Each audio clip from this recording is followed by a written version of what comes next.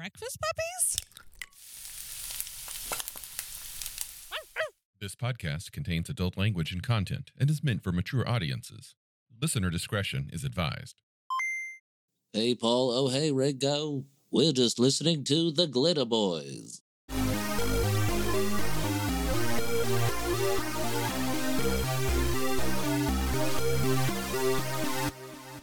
Hey, this is just Jacob, guesting once again on the Glitter Boys, joining NPC for a conversation about fudging dice.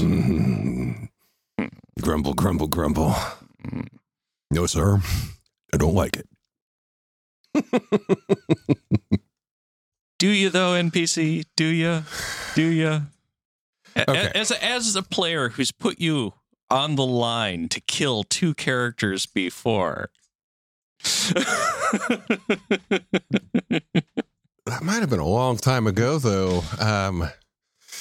When was the last time we played in a game together? Let's see. I mean, other than the recent playtest for... Yeah. Okay.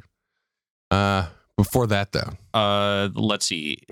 Prior to that, not counting Hammer Crawl, which, I mean, if you're not killing me, what's the point? There was the Beyond the Wall. Yep. Where I literally had to talk you into killing the character. Yeah. And then before that, when I totally misunderstood the situation in the Rifts game, where we got to play together for the first time, and my Brainburster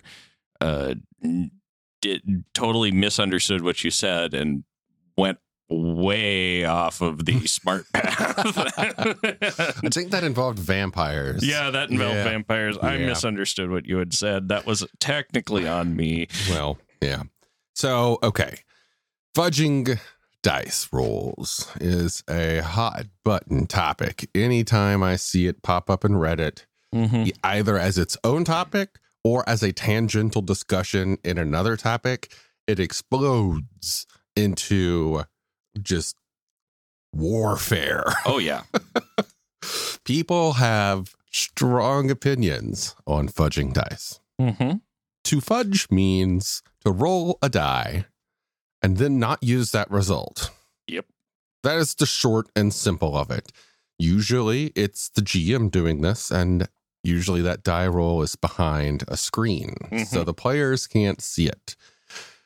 There's also something to be said for players doing it. That's a whole other conversation. That's dice cheating as a player is at that point. Yeah. Wow. Yeah. Anyway, we're talking mainly about GMs here. Yeah. And then there's that weird subset of on the fly interpreting the player's role differently than the outcome mechanically would suggest. Yeah. Well, Jacob, what are your thoughts on the subject? It all depends on the game you're playing. Okay. Not even just the rules. It's the style of game. If you are going for a game that's all about characters that are high competence and super good at what they're doing, and that's why you're at that table for a good hefty dose of competence porn, I see a lot more latitude. Or, especially if you're doing something like high fantasy or certain other styles of game, fudging the rolls is more okay. But in other circumstances, absolutely never. Absolutely never. And there's also the argument that I don't see enunciated a lot in whether it's panels or online of how fudging can be a corrective tool for your lapses as a game master. Tell me more. Okay. Have you ever called for a roll and when the roll failed went, oh, well, shit, what am I going to do now? Probably many times. Many times. Yeah. And oftentimes, not always, but oftentimes, that's because you asked for a roll that maybe you shouldn't have. And so fudging the roll especially when it's interpreting a player's role, is basically you whiting out a mistake you made as a game master calling for the role in the first place. Yeah. That to me, yes, technically it fits the definition. I would say spiritually, that is much more of a that falls more into a conversation about retcon. Yeah. Like, because sometimes the things that visibly happen in the table or the game takes a direction that was unexpected and it's clearly, oh shit, that's not going to work. Or maybe everybody didn't like it. And that's when you like stop and like, we've moved beyond fudging dice at this point. We have, as you say, we've already, the problem wasn't the dice. The problem was the GM called for a role that shouldn't have called. That's a retcon situation. See, and that's where I look at it is fudging the dice is a way for you to correct an error without the public shared consensus at the table. And I have mixed feelings about that. I totally understand. There is this cultural assumption that the game master needs to know what's going on at all times and have the rules down pat 100% in their head. And there's some cultural assumptions around that. And one of those being that when you sit down to play a D&D game, that GM has statted out every single creature you're going to encounter, every single NPC, all of their levels, all of their points. Yeah, that assumption, but they think of it like a video game where all of those things have mechanics already, whereas a lot of times that's just not how it is. Right. And you know, the other thing is the huge issue of player death and how, not player death, but character death and how okay character death is in a game. Because oftentimes one of the biggest roles I've seen fudged over the years was damage rolls from NPCs. And, you know, a combat situation goes down and, crap, this frickin' merc level goblin just crit shotted and rolled a natural 6 with its stupid little short bow on the party wizard. And do you want to deal with killing a character? And that's when the fudge comes out, and it can be tasty. It can make the game move forward, but you know, it's not always the right thing to do. So my take on situations of fudging these days, I cannot justify my behavior in the past. I've grown, you know, there are things that I have done in the past that I wouldn't do today. And there are things that I have done in the past that I actually kind of lament I no longer have the skill or patience to do today. So it's a mixed bag there. But today, my approach to fudging dice. So you present valid situations. I think those valid situations are exceptions that should be made. And I think any GM who sits down and says there would be no exceptions to anything, that's not a fun GM to play with. That's probably not a fun person to hang out with. Only Sith deal in absolutes. With fudging to save someone, there are considerations. Like you got me thinking of, okay, let's say we just sit down to play a game. It's D&D now. In D&D, you have shit for hit points. Palladium has more hit points. But you sit down to play a game, and we've been making characters, and people are getting excited. It's Bobby's first time ever playing, and he decides he wants to play the wizard because the wizards are cool, and he gets one shot in the first combat. That's a situation that happens a lot. And in that situation, you have to stop and think, what kind of feel are we going for? Do I just want to not kill him, or is that the ropes? Gotta learn them. Anyway, whatever you do there, do it and have faith in yourself for making whatever, have faith in whatever decision you make is the right one. However, afterward, you need to think about what happened, why it happened that way, and play better next time. Yep. Don't put them in a situation where that can happen. Because when you play a game that has rules, that your character can die, if you ignore the rules, why are you playing that game? If you find yourself doing it repeatedly, you might need to have a heart-to-heart with yourself that maybe there's other games out there that will work better for your needs. Yep.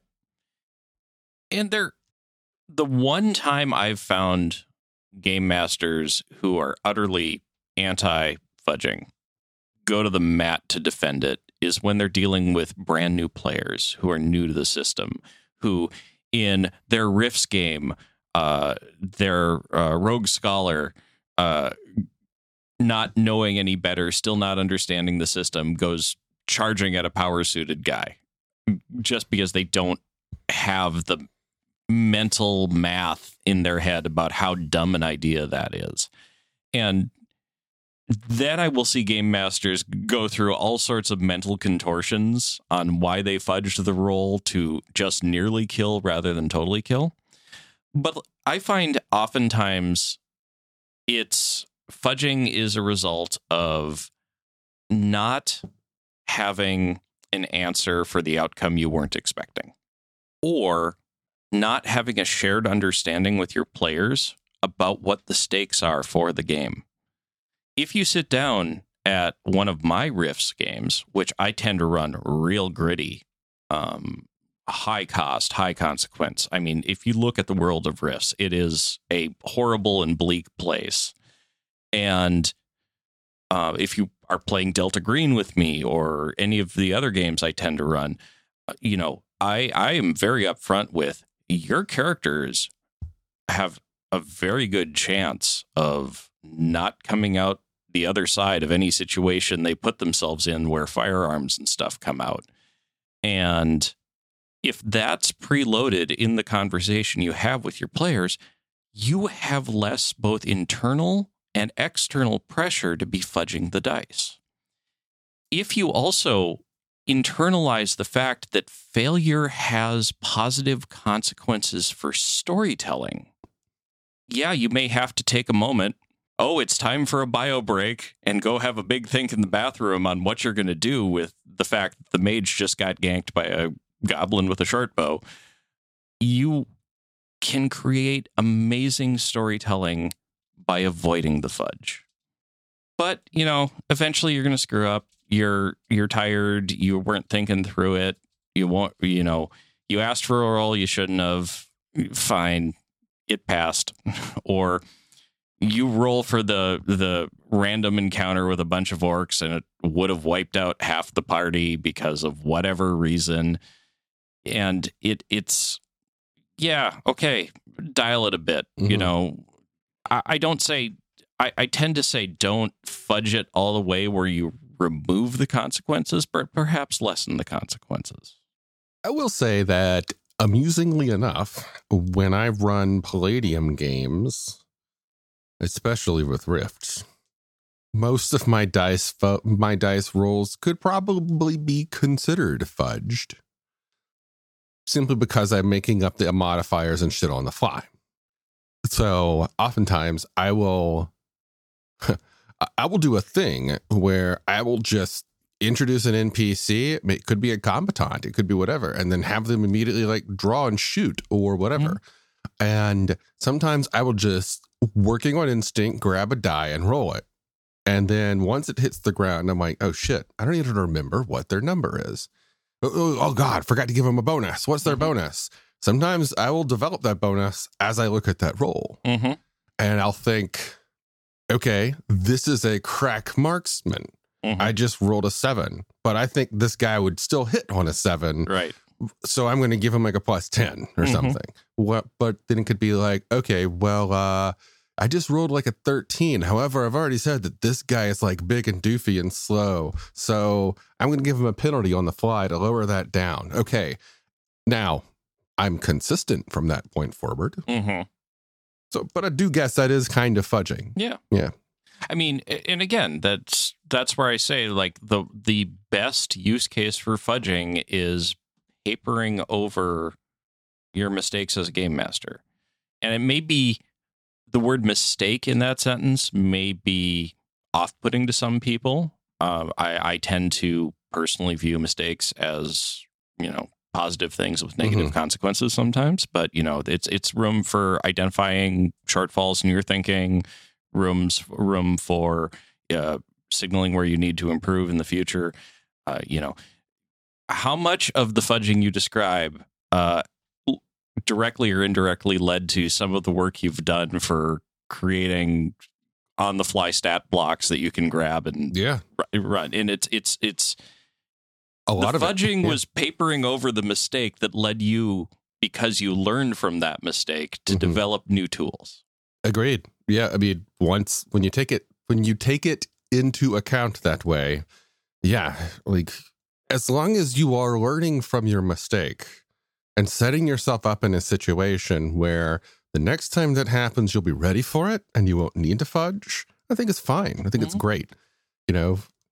Everybody makes mistakes often. Now, there are some rules that I think should be fudged. Oh. You should fudge away on these rules. These are non-player facing rules, things like rolling on a list of outcomes, rolling on a list of encounters, rolling on lists of anything and everything you can think of. Because oftentimes I will be rolling with random tables because I love random tables. And I'll roll a result and I'll look at the result and it'll be okay. But the one right above it is awesome and would be so cool right now. Well, I'm going with that one. Yep. And I would totally support that. I know there are people who wouldn't, but it's, as a game master, you're asked to juggle a lot in your head at any given moment. And in my own personal practice, I've moved away from ever using random events in my games, generally speaking, as far as random encounters are concerned. And so I have less call to do that, but that was my answer to avoiding that sort of problem. I tell more what's called branching linear progression stories, where things are happening at a certain pace that, unless the players directly intervene, happen along this time frame. And so the story becomes the players intervening in this set of things that are moving along. So there's less call to do that. But at the same time, when you're juggling all this stuff in your head, stats, the story you're trying to tell, the story that you're wildly putting together on the fly because the players threw you one heck of a curveball, and you grab a random table, totally get it. You need to patch your narrative in the moment. For whatever reason, you grab a random table, and you're doing that because you don't have something at the front of your brain.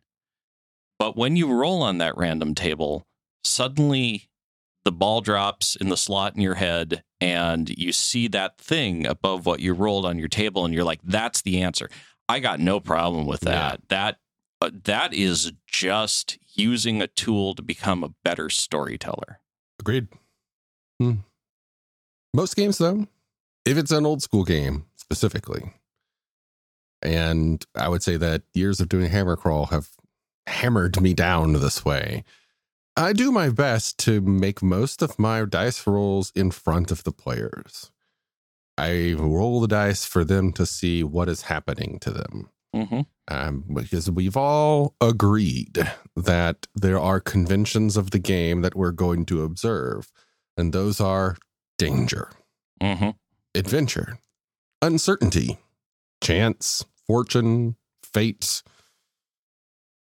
With great failure can also come unexpected windfall, and the treasures that you find can be fantastic, but so can the losses be terrible. Yep.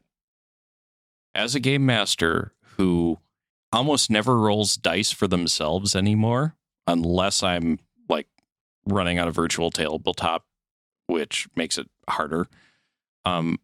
who's gone almost always to asking a player to make a roll for me, which is my workaround from the fact that up until recently, I don't know why, I had a track record for absolute horrible rolls, and I don't know how many big bads I lost in stories over the years because my dice always hate me.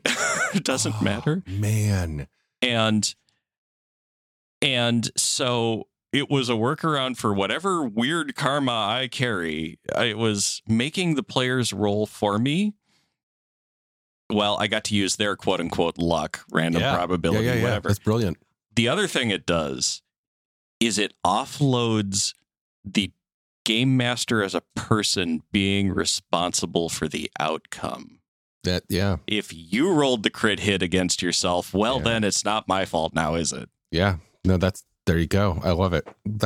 It's wonderful. That's beautiful. That way, you lose all the guilt.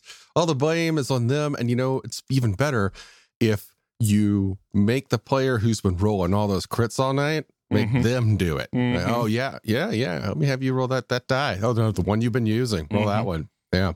Yeah. And that especially goes for like any system, which Rifts has some, where like failure has a follow-on table of like a consequence for like either a malfunction or magical blowback or whatever it is. That oftentimes the way the rules say to run it is the game master rolls those. It's like, no. You're the one. You're the one who decided to use the, unreliable alien DB tech rifle, or you're the mage who forced the issue and is now suffering magical blowback. You roll that. That's on you. That way, like, there's no social pressure then for you to be the good guy because it's not your fault. Not my fault. Yeah. And that's why I love certain systems such as Red Markets, which is a system where the game master never rolls a die. Yeah. Well, also the Apocalypse Engine games where all the dice are on the players. That mean you essentially roll to fail. Yeah. roll your doom. Yeah, I like that. I did that as well with Genesis or the Star Wars, the new one, even Warhammer Fantasy 3rd Ed. I would, instead of rolling the dice for the monsters, I would always have the players roll them. Like, okay, here's the pool. Roll it and divine those results. Yeah. Yeah, roll your doom. Well, folks, I'm sure you have opinions on fudging dice, whether they are or are not allowed and when.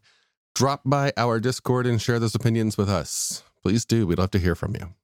Thanks again, Jacob. As always, welcome to be here. Starships, magic, mystic martial arts, romance. All of these can be found in A Cloak of Blades by Isaac Scher. You might have heard my name before. I've done a lot of voiceover work for Breakfast Puppies.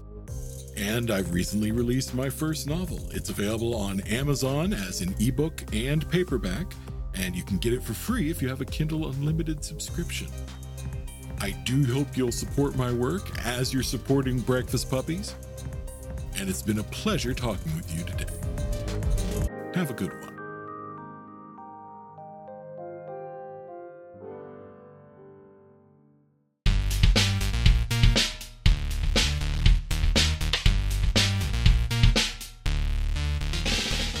You've been listening to The Glitter Boys, a Palladium Books fan podcast. Glitter Boys, Rifts, the Megaverse, and all other such topics are the property of Kevin Simbita and Palladium Books. Please buy all their stuff and help keep them in print and making more games.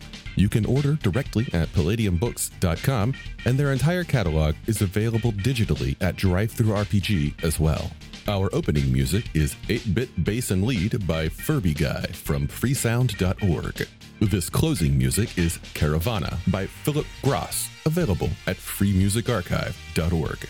All sound effects used are self-made or acquired via Creative Commons 0 license. If you like what you have heard, find us on Twitter and Facebook as The Glitter Boys. That's BOIS. And check us out online at breakfastpuppies.com/glitterboys. And also join us on the Breakfast Puppies Network Discord at breakfastpuppies.com/discord.